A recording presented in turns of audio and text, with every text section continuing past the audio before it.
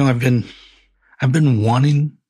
really, really anxious to record this first episode under the new name, this new refocusing of everything into one place.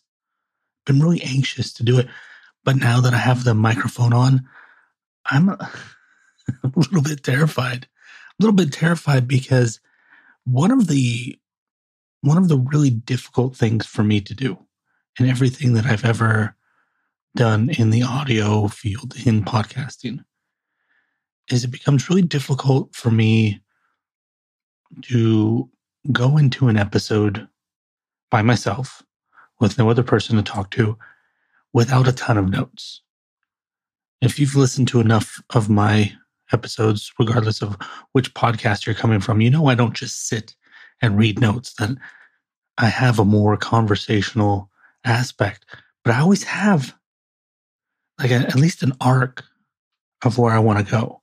You know, this is the story of this case, if it's further questions, or this is what I thought about this book, if it was something for semi-literate.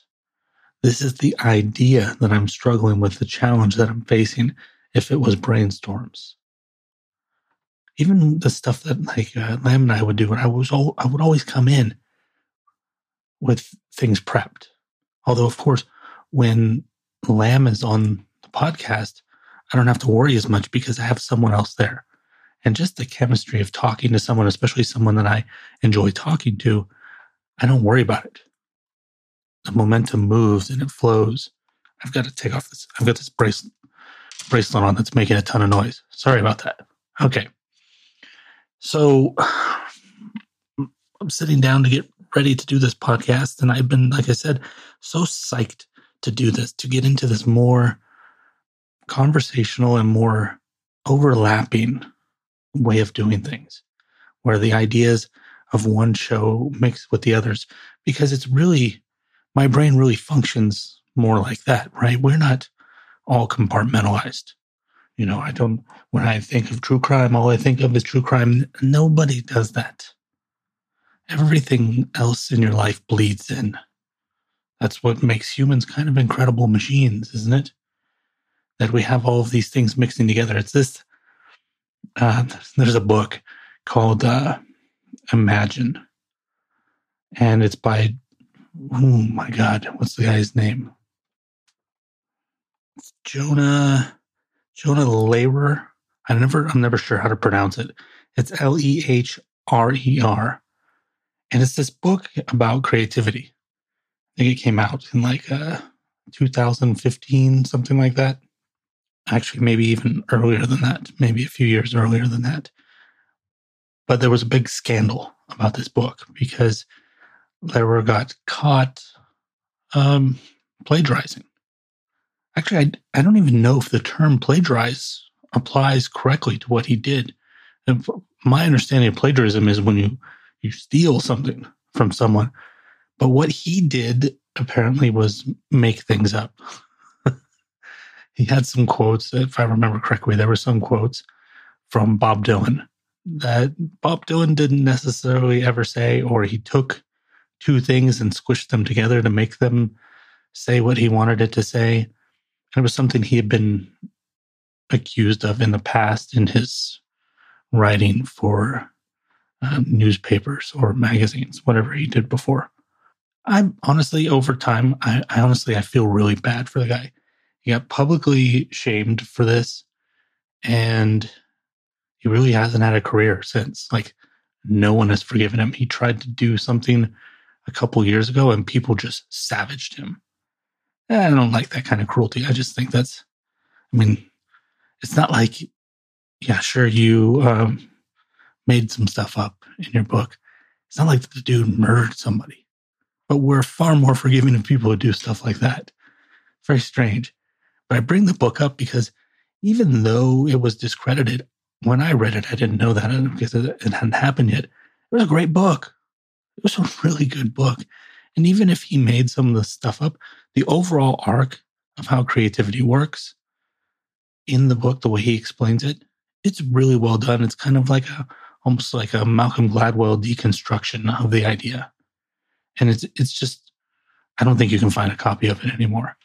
But one of the things that he mentions in there that I had never heard of is the way that the company 3M functions. 3M, as in the people who make Post-it notes. They also make a whole bunch of other things, like light bulbs and flat screen televisions, sandpaper, all tape. They actually have 3M has no one core product. Like Coca-Cola, what's Coca-Cola make? They make Coke. McDonald's, what do they make? Hamburgers. They make other stuff, but hamburgers is their main thing, right? 3M doesn't have one of those. And it's purposeful. It's a purposeful choice because of the way that they see that the human mind works. That putting somebody in this department and this department together to work together on something, or to have them, they have like these fairs.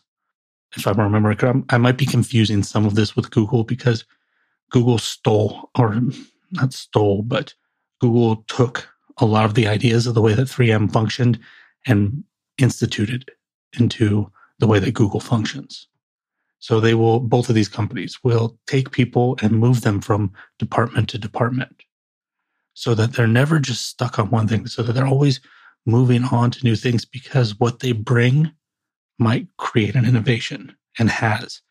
Like for 3M to discover how to do flat screen television panels, was because the electronics department was talking to the tape department. And they said, well, what if we took essentially a piece of tape and put all the electronics on the back of that? What would that be? And so I'm talking about all this stuff because that's the way that I'm looking at the way that this whole new show or new direction, new name, is the way I see it going. To be able to let those things mix together, I feel like I'm going to get somewhere that I've been trying to get for a very long time, but I've been compartmentalized and it hasn't happened. But because of that, I sat down and I said, okay, I need to, I got to feed that need to have notes, that need to be prepped, that need to have an arc, that need to just not be hanging out there loose with no other person to save me. And I said, I'll go through the notes that I've been taking for the past couple weeks and just see if there's anything interesting that I want to touch on. I started moving a couple things over, and then at a certain point I had to stop myself. Because that tendency can go overboard. It's good to come in, I don't want to just come in and turn on this and just let's see what happens, because that philosophy can end up with nothing happening or something really boring happening, something that I would end up deleting and not releasing. But I have this tendency to go overboard with that, to start filling notes on top of notes on top of notes on top of notes. And then I've got this page and pages and pages of stuff. And then it's like, when you have that much stuff, oh, you're going to read all of that? Well, I don't like to read it all. I just want prompts. Like, oh, remember that thing? In case you get to a point where the train of thought has stopped, here's a reminder of what the tracks look like, how to get back on the road. Just those little prompts. So that's a little bit why I feel a little nervous, because I'm breaking a new ground here. Now, I don't think I said this in the last episode, kind of explaining what this was going to be, but this is in the new description of the show. I look at this show as the mixture of one of my favorite things, which is a notebook. This is a notebook in the sense that it's disparate pieces. It's in that arc that I was talking about. I'm not going for that arc. I'm going for, this is interesting. This is interesting. This is interesting. Let me see what happens.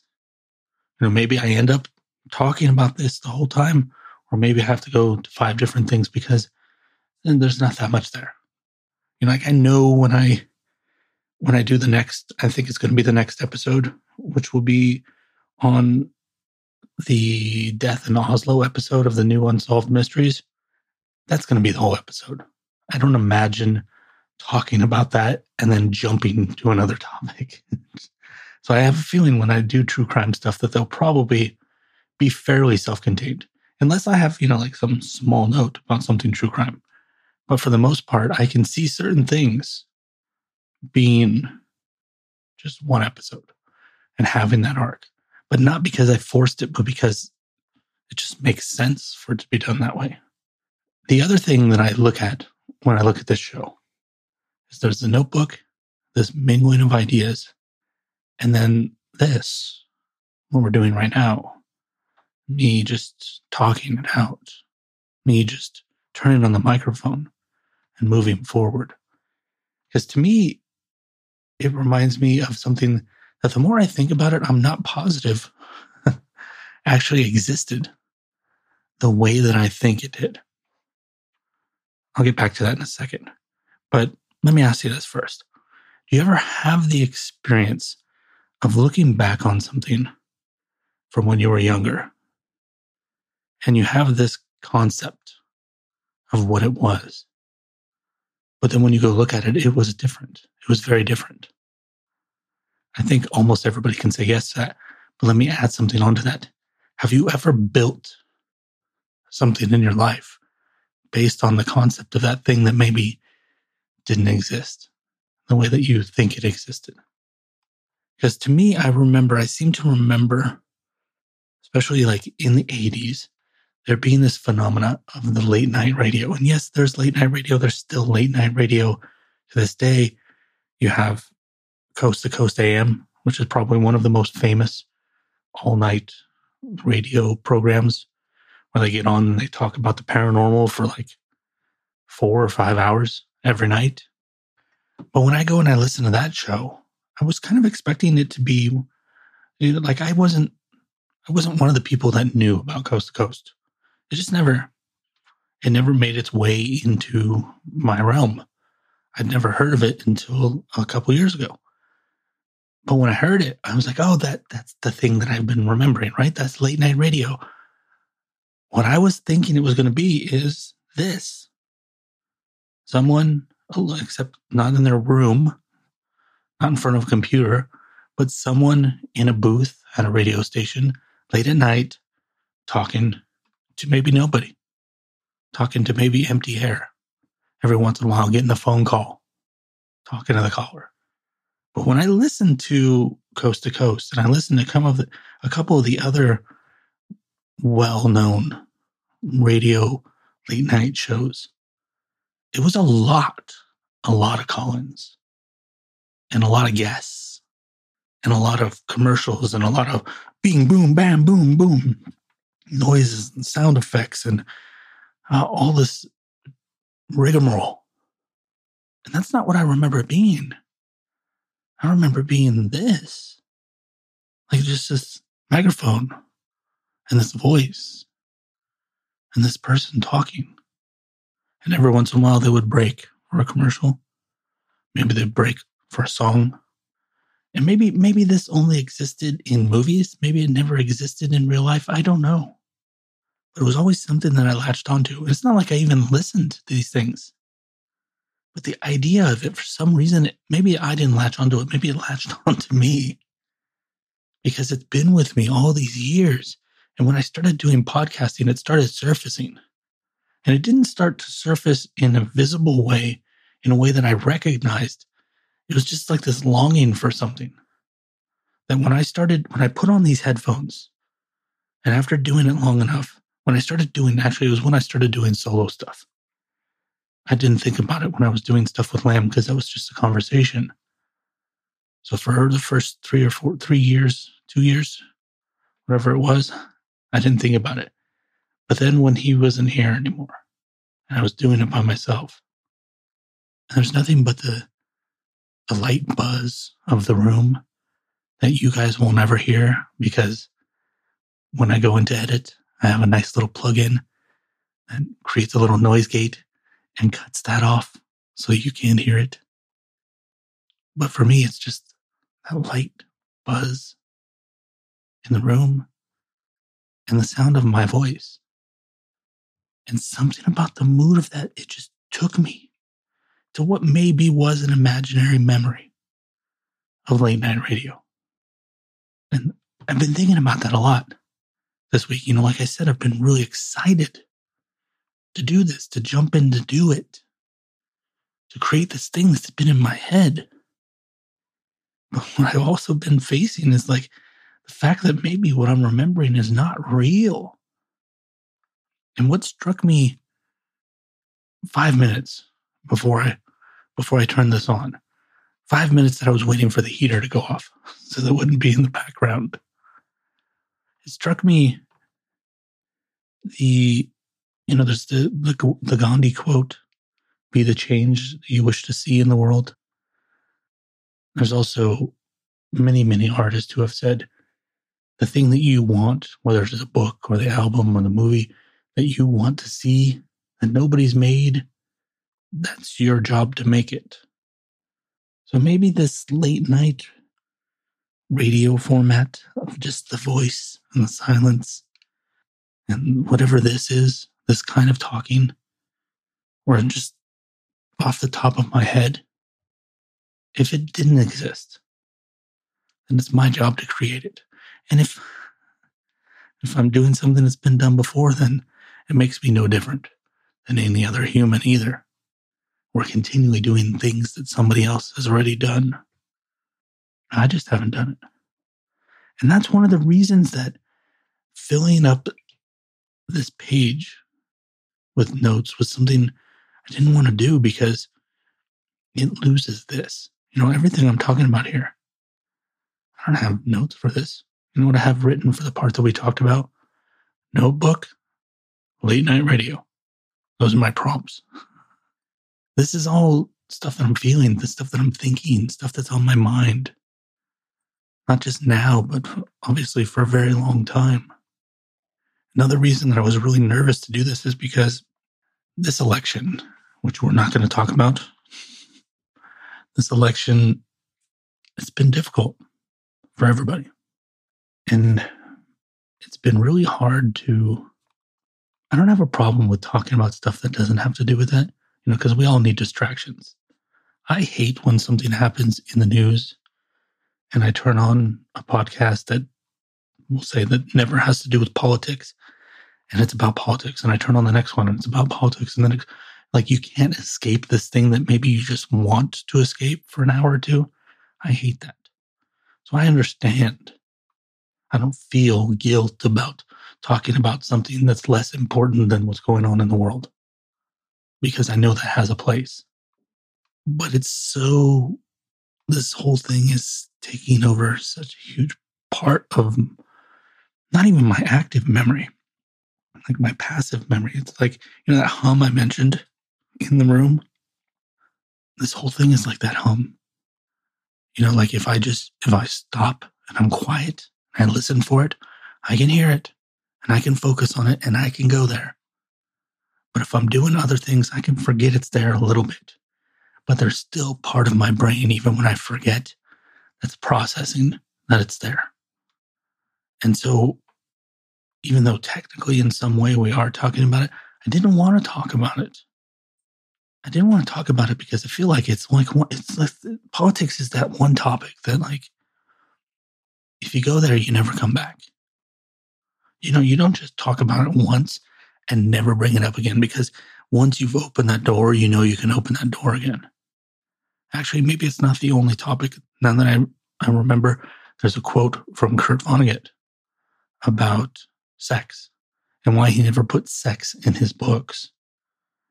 And I'm not going to remember it exactly the way he said it, because I don't have that machine-like memory. But essentially what he said is he didn't put sex in his books because he feels like once you introduce that into the book, nobody wants to hear about the mining process in a town or what it's like to scuba dive. Once you introduce that tension of sexuality into a book, that's what people want to hear about. So the rest of the book is, it's out the window. So many of these thoughts and these things that we hear, this concept of late night radio, this idea from Kurt Vonnegut. So I didn't, and I don't want to go there. I think the amount that I've touched on it right now is enough. I acknowledge the fact that it exists. And I'll tell you a funny story. Wanting this escape that I was talking about, wanting to not think about that, I decided, I'm just going to sit down. I'm going to read a book. And I have this tendency to jump from book to book. I don't read just one book. And I've got a ton on the coffee table over there. Anybody that listens to Semi-Literate or listened to the Semi-Literate feed before I brought everything here has heard me mention this. I looked at the books on my shelf. I looked at the books on my coffee table. What do I want to read? What's a distraction? And there's this book, and I actually hesitate to call it a book because I think tome is a better word. It's a big book. It's like 1,200 pages. It's a big book. It's called Cultural Amnesia by Clive James. And essentially, it's an anthology. It's not an it's an anthology of essays. The whole premise of the book is essentially that there are people that Clive James believes that we've forgotten about or we don't think about enough. That our culture is, getting amnesia. We're losing them. Whether it's an old vaudevillian comedian or a politician.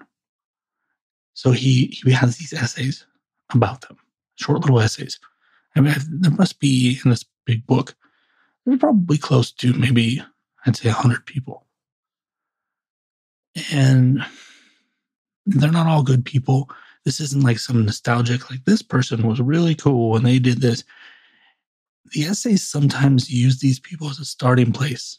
And then he kind of goes somewhere else with it and then brings it back around. It's more about the significance of the person almost as a symbol. And it's a fantastic book. I love it. I've owned it for probably 5 years. Still haven't even got halfway through it because it's not like one of those books that you power through. Like I said, I don't tend to power through books anyways. But this book in particular, it's like one that you just want to move with when you're in the place for it. Read about a couple people and let that just kind of like stick with you for a while. Don't read the next one and just forget the one from before. We have a tendency to do that sometimes. We have a tendency to just keep putting input in and just keep putting input, adding more input. And what happens is we don't spend enough time with each of the inputs that we are putting in. And they, like the VCR tapes that they used to have that would record this surveillance footage in convenience stores. What happens in every cop show from like the 80s and the 90s? They go to get the tape. It's been written over. It's on a cycle. Every 24 hours, it writes over the video from the day before. Our brains are kind of like that. You put stuff in too fast and it just kind of writes over the other stuff. I've learned this the hard way twice. When, God, if I can remember what it's called, when Netflix first started. When they first started, some of you might not remember this, the business model was that they mail you in the physical mail a DVD of a movie. So you go onto their website and you say, I want to see Charlie Chaplin's The Dictator, or I want to see When Harry Met Sally, or I want to see Die Hard. And they mail it to you. It used to come in this little envelope. No case either. Just literally the disc. I don't know how these things survived, but it was literally just the disc inside a paper envelope. You take it out and you watch the damn movie and then you return it. And then you pick it, you had this queue. That's where the idea of the queue originally came from. I mean, aside from the physical queue of people waiting in line, which is the British terminology for waiting in line, they're waiting in the queue. But the queue, the list, the thing that are in all these streaming apps, it came from Netflix. You go in, you say, I want to see this movie, I want to see this movie, I want to see this movie, I want to see this movie. And the reason you had the queue was because they're physical discs. So like library books, sometimes they're checked out. So just because, you want to see Ghostbusters again, doesn't mean that somebody else doesn't already have it at their house. They buy obviously many, many versions of the DVDs, but it would happen, especially if it's a new movie. Good luck. It was like 6 months. So it would go down to the next thing in your queue. So you just create this queue, like, I want to see all these movies. You can get them to me whenever you can. Then they had this crazy thing, the thing that I can't remember the name of. But it was this crazy idea of watching videos online. And you might not believe this, considering that it's like the main, one of the two main modes that people watch entertainment now. Either they still have cable television or on-the-air television, or they stream. But when this first came out, it might have been called Netflix Stream. I don't remember. But when it first came out, nobody thought it was anything of it. Like, whatever. But I saw something there. I didn't see, maybe I definitely didn't see it becoming what it is now. But what I saw was, I can watch a movie that comes to me in the mail. But, you have to mail it. And even though I live in San Jose, California, which is about 12 minutes from Netflix headquarters, where the DVDs are coming from, it would still take a day or two. Actually, it would take about, I think it was it's either a 2 or 3 day process. Because, you'd have to mail the DVD and then another one would have to come to you. So it's at least 2 days. I think 3 was average.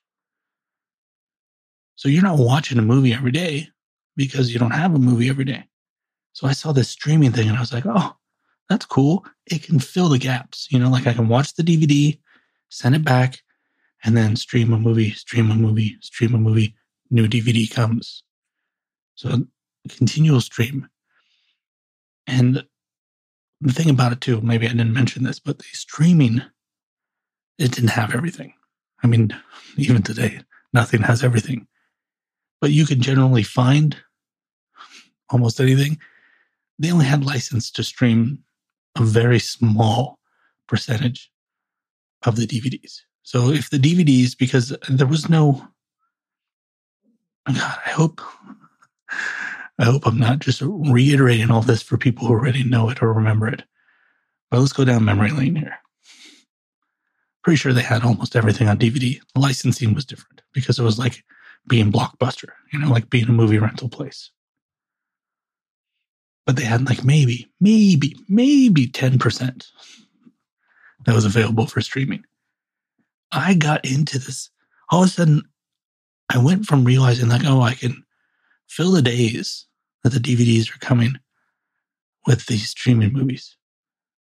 I got to realize like, I can watch more than one movie. I can watch like a shitload of these movies. What if I try to watch all of them? Because believe it or not, at that time, it was actually possible. There was a small enough number of movies and maybe even TV shows on their streaming platform that it was feasible that you could go through all of them. So I set myself that goal. And I got to a point where I was watching 3, sometimes 4 movies a day. Just devouring movies. And because the content that the movies that I was getting on Netflix were a lot of foreign films. Because I guess they didn't think anybody gave a shit about them. Whoever licensed them was like, sure, you want to do what on the internet? Oh, okay, whatever. All this, the normal, we'll use the air quotes there, normal, the popular, the average stuff, the American movies, all of that stuff, that was mostly on DVD. So I was watching these foreign films, and if you've watched foreign films, at least the ones that actually make it to us, they're deep. They're artful. And it doesn't mean that they don't make poppy crap like we do. It's just we don't we got enough of our own poppy crap. We don't watch theirs. But the good stuff. For decades, the good stuff. Since probably at least the 50s, the good stuff has been coming over here. I watched, Kira Kurosawa, a bunch of Asian films. But this stuff was heavy. And I was just devouring so much of it that I got to a point where someone had asked me, like, hey, have you seen any good movies lately? I say, oh, yeah, I've seen a ton. Really? Which ones? And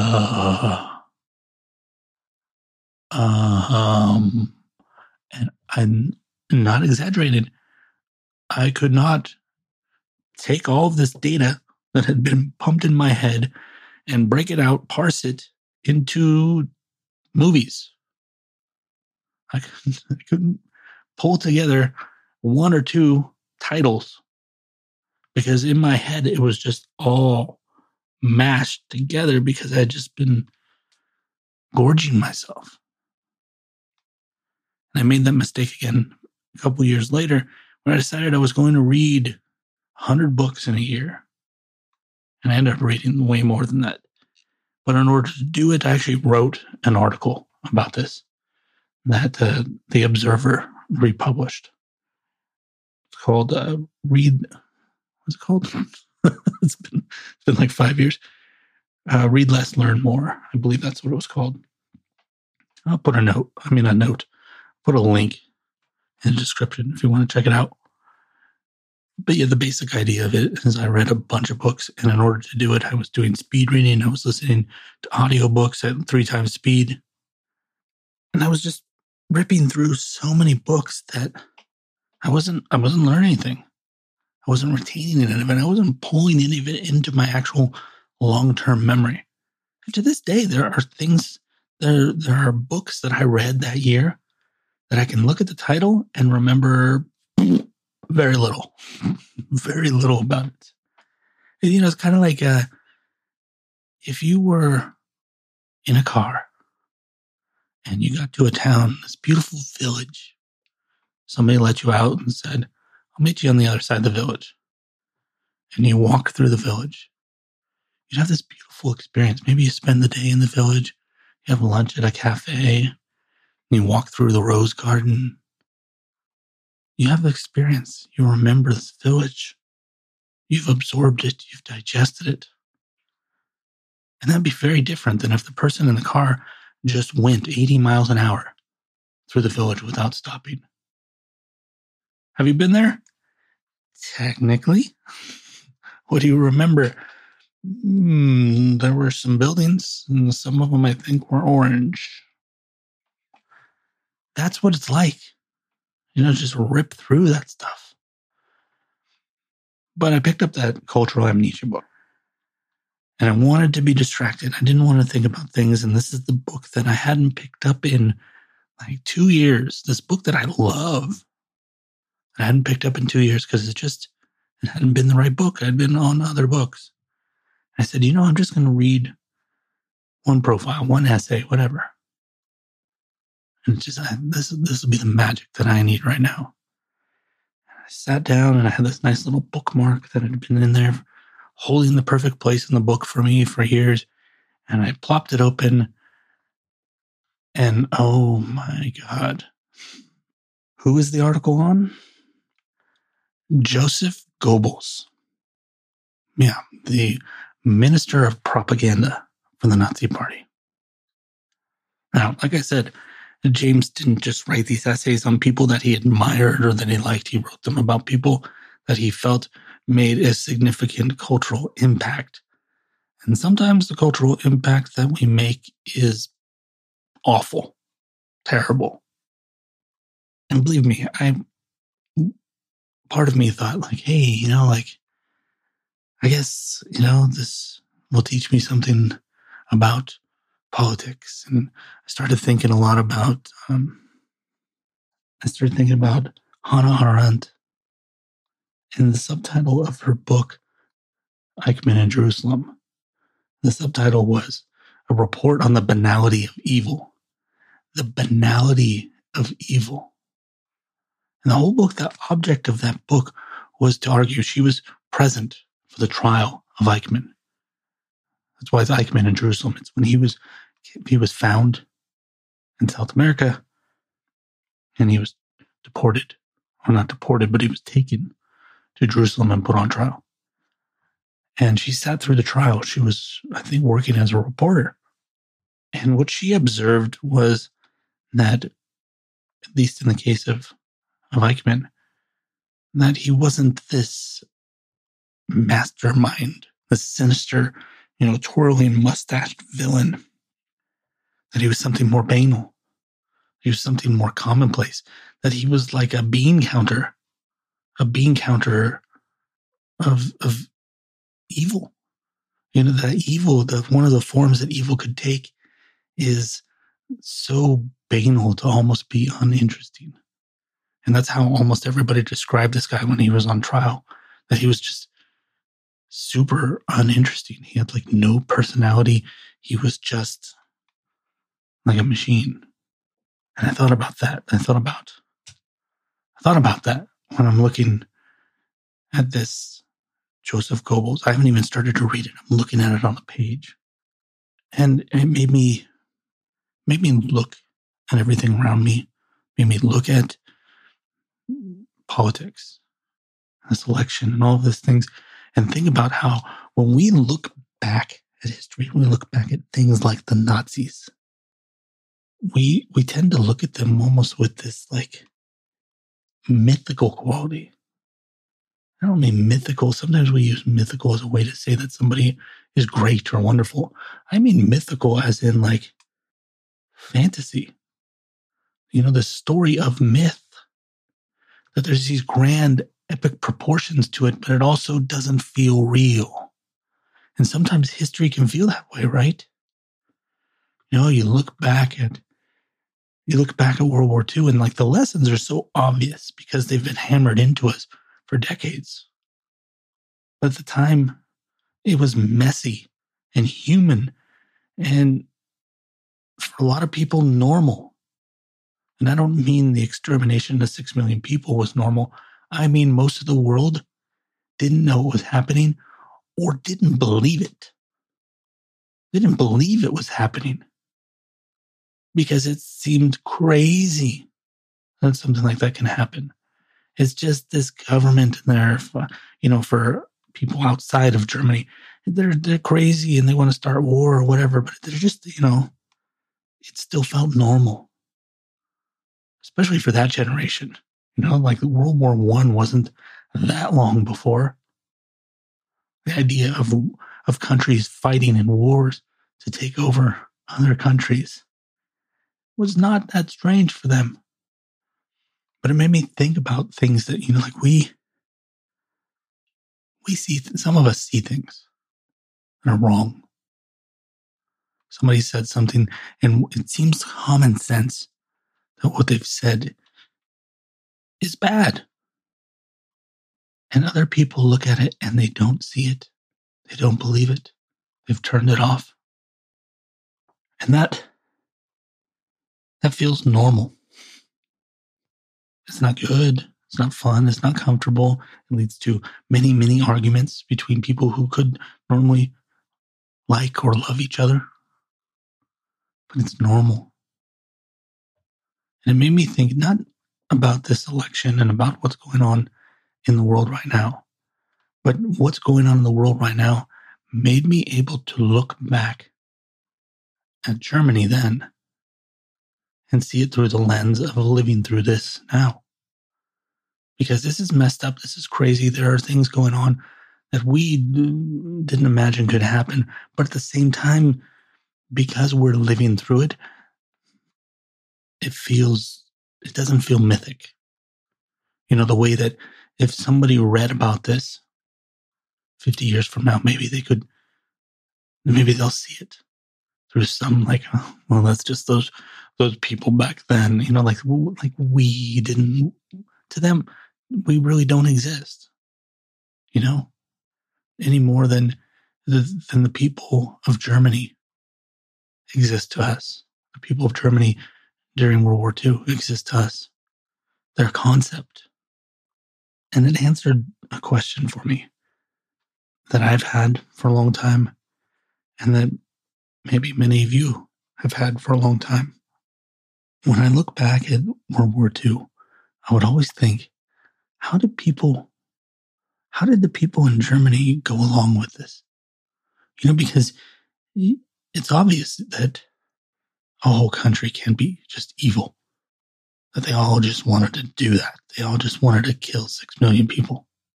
But what the reality is that some of them, they bought the story, right? They bought the bullshit. They bought in.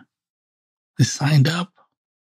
Some of them didn't believe that was possible, that could possibly happen. It's crazy. You're talking nonsense. Some people close their eyes.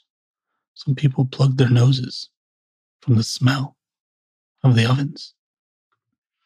I didn't even expect to talk about that. The one note that I was going to give you guys on that article on Goebbels was the name of Joseph Goebbels' personal secretary. It's probably the worst name for a Nazi. Wilfried von Oven. Yeah, it's a fucked up name for a Nazi. Oh man, getting heavy. Long too. Wow, I've really been doing this for 45 minutes. I don't know how long these are going to be. One of the other things that I've been doing is distracting myself by watching something that makes me feel good. And I discovered this show. Well, I discovered it. Somebody was talking about it, and I went and I turned it on. It's Somebody Feed Phil. It's a travel show. It's a travel show in the vein of Anthony Bourdain, except Phil is like nothing like Anthony Bourdain. Anthony Bourdain was more intellectual and more macho and more Bourdain. And Phil is more, he's a little nerdier. And he doesn't describe the food. He makes faces and he just enjoys it. He's a little goofier and he's a little happier. So it's a very different show just because of that. But I've missed that format because, I don't know, when you guys watched Bourdain, I'm sure pretty much most of you watched him. He was that good. But when you watched him, the show was good because of him, but the show was also good because you wanted to go those places. You wanted to eat that food. And it sold us on an idea that maybe we've forgotten for a while. The idea that good people are everywhere. That idea that you can hear this or have this impression of this country.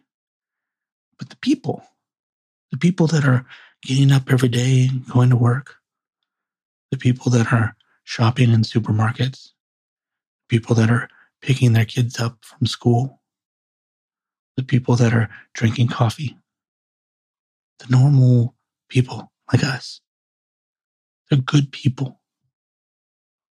I think that's the magic of that show. And I've missed that. And right now I really needed that. I really needed to remember that, the goodness. And Somebody Feed Phil has been feeding me. And I don't know I pretty much, I think it's the first episode's Bangkok. Pretty much fell in love with Bangkok. There's been part of my brain that's been thinking maybe do I want to live in Bangkok? I can get a crab omelet for $1 and it looks like the most delicious thing in the world. Maybe. But in one of the episodes, I think it's the 4th episode, he goes to Lisbon in Portugal. And they're watching, I think it's near the end of the episode, they're watching these musicians. And they're talking about this idea. This idea that the Portuguese, it's considered like the national feeling. Like they have like a national emotion. And it's called saudade. I might not be pronouncing that depending on the dialect correctly. I know that some people, like the Portuguese in Brazil, the Brazilians, they say saudade or saudade, I've heard. Nick Cave has talked about this, and he refers to it as saudade. But this emotion that they have, right? And they're listening to this music, and one of the Portuguese people, this woman that Phil's having drinks with and listening to the music, she tries to explain how this happened. Like the Portuguese are famous for being this seafaring people. That they were, their location made them, not just the Portuguese people sailed from Portugal. I just like saying it like that. I'm going to say it like that. Portugal sounds so boring. Portugal. But other countries, Spain and all these, they would take their boats and then they would stop in Portugal and, when they fill up on supplies or whatever before they went across the ocean, before they went exploring. So it's like this sea port for everyone. So this Portuguese culture is of fishermen and of the sea. And this woman, she explains, she says, and because of that, sometimes these people, people were always leaving. They're always going off. And the people that left behind are watching them continually leave, knowing that they may never return. Not just because they're going to explore the unknown and maybe never return from that, but because fishermen, especially before motors and GPS and all this stuff, fishermen sometimes just went out to fish. They went out to fish. Sometimes they didn't return because the ocean's like that. It still happens today with all of our fancy technology. Remember when we lost an airplane in the ocean and we never found it? Still happens. So she says that the people that stayed got used to this feeling of longing, this feeling of continually missing someone, this feeling of continually saying goodbye, and the hope that they will return. And that became saudade. That's why it became their national emotion. It's such a beautiful, beautiful idea. Now, like I said, I had heard of this before because of Nick Cave, but I had heard him say saudade. So I'm hearing saudade and saudade. So I'm on the internet. I'm looking up, well, what is this? What is the difference between these two words? Is it different culture, different language? What's going on here? Is somebody pronouncing it wrong? And in that process, I came across this quote from somebody named A.F.G. Bell. I don't know who this is. I tried to look up this person, couldn't figure it out. At first, I thought maybe it was Alexander Graham Bell, but that F throws it off. That would just be A.G. Bell, right? But this A.F.G. Bell was in Portugal in 1912, and this is what he wrote.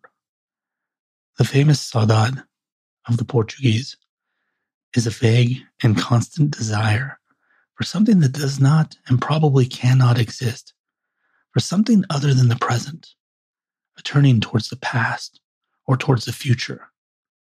Not an active discontent or poignant sadness, but an indolent, dreaming wistfulness. Isn't that beautiful? And in The Secret Life of a Love Song, this is what Nick Cave says. The love song is a sad song. It is the sound of sorrow itself. We all experience within us what the Portuguese call saudade, which translates as an inescapable sense of longing, an unnamed and enigmatic yearning of the soul. And it is this feeling that lives in the realms of the imagination and inspiration and is the breeding ground for the sad song, for the love song is the light of God deep down blasting through our wounds. Oh, that man can write. If you have never heard Nick Cave's Secret Life of the Love Song, just go into YouTube, find it. It is a speech that he gave. It's extraordinary. It's fascinating, not only to peer into the creative process and the way he views it, but just the way that he explains the love song and the importance of sadness in a beautiful love song. And nobody remembers a happy love song. The songs that steal us, like things like The Cure. Why is that? Why does it make us feel that way? It's saudade or saudade. Or the Spanish refer to something similar. They call it duende. So I have one. I'm gonna keep going because I've got one other thing that I could break this off into something else, but I don't want to. I've been trying this thing, and I listened to an interview. I think it was Seth Godin and David Perel, and one of the things Seth Godin brings up is Isaac Asimov. Now, Isaac Asimov is someone I've always looked up to. He's this iconic science fiction author. Like I, Robot. He created I, Robot. The movie with Will Smith is kind of, in some way, sort of based off of Isaac Asimov, but not really. But Bicentennial Man, the movie with Robin Williams, that's from an Isaac Asimov short story. Foundation is probably his most famous work, which I'm reading. I'm only like 20 pages into it. I just also found out that one of these streaming services, one of them somewhere, is making Foundation into a TV show. I don't remember which streaming service. But interesting time for that to happen, considering I just picked up the book out of the blue. It's my uncle. My uncle was a science fiction fan the whole time I grew up. And Foundation was the first science fiction book he ever read. It's what made him a science fiction reader. So many years back, he bought me the main three books of Foundation. It's a trilogy. And I just never had picked it up. So I picked it up recently.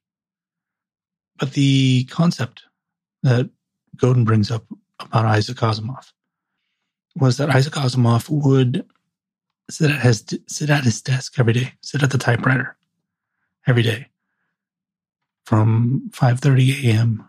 or 6:30 a.m., I can't remember, until noon for 5.5 to 6 hours every day. And his theory on that was that you just have to sit there and just keep writing. Even if you don't have anything to write about, just keep writing. Because what will eventually happen is your brain will go, God, this sucks. If I'm going to have to sit here for 6 hours no matter what, I might as well entertain myself. And because of that, your brain will engage. And that's how he wrote 400 books, over 400 books. Nobody's even positive how many books Isaac Asimov wrote. If you go to Wikipedia and look up Isaac Asimov and go to the bibliography, you will see like there's like 40 books just in like A. He wrote a lot of books. And that's how he did it.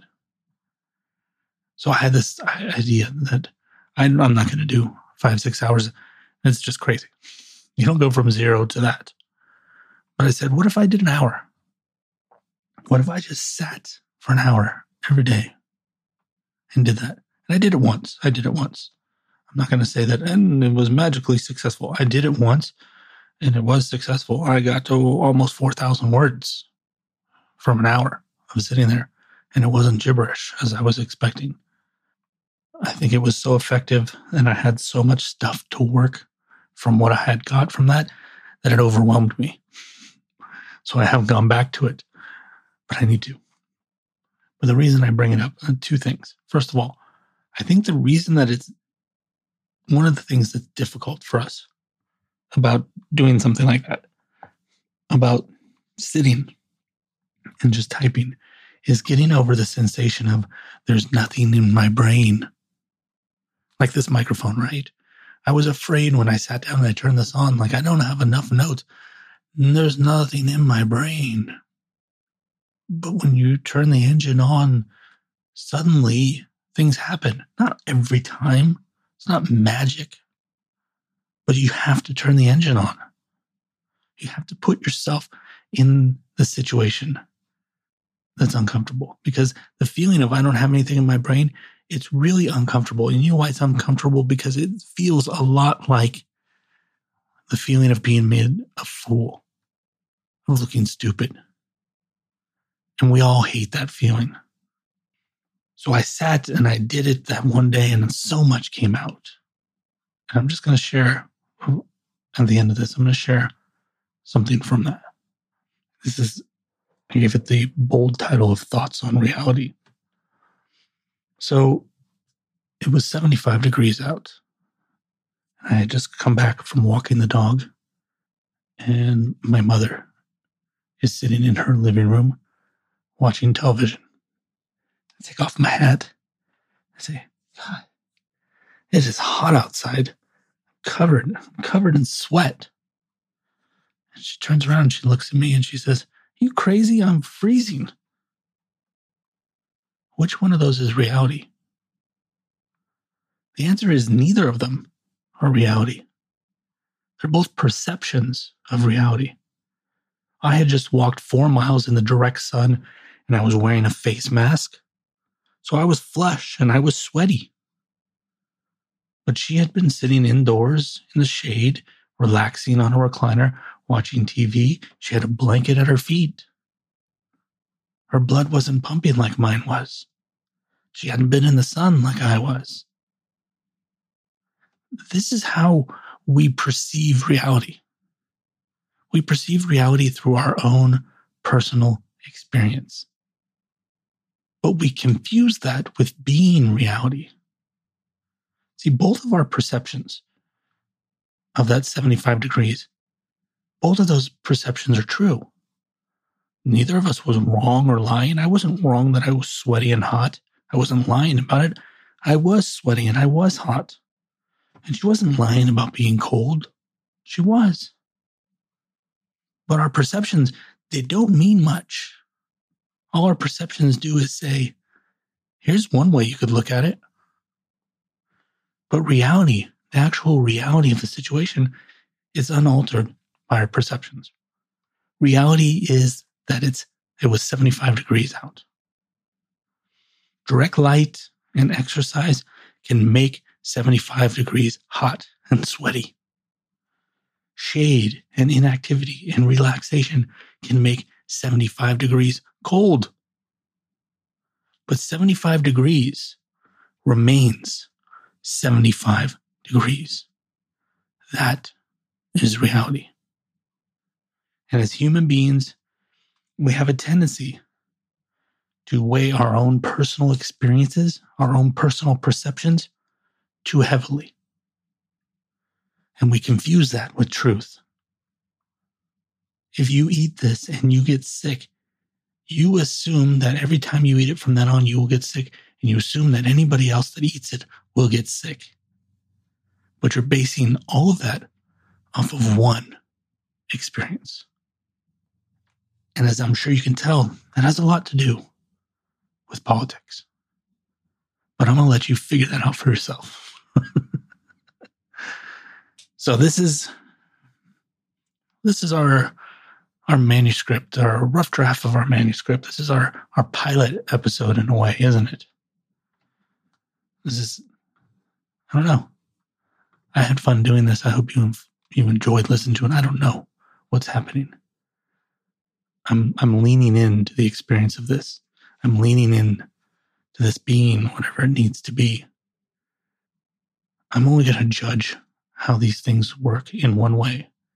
If I turn on this microphone and I keep talking like I'm on the air and I can't leave dead space on the air, and I feel like I'm talking, and I feel like I'm making points, and I feel like I'm saying something interesting, then I'm going to assume, I'm going to take my perception, and I'm going to assume the reality is, hey, okay.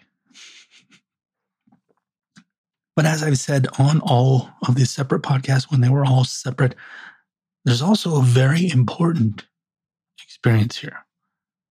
That's not part of what I'm doing. That's not part of me sitting in this room alone in front of this microphone talking for an hour.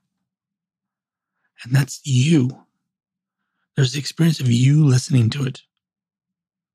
And there are your perceptions. And there's the importance of those in all of this. What I'm trying to say is, I want you guys to apply your critical thinking. I want to hear your perceptions. I'm not looking for arguments. I'm looking for constructive input. Let's build something.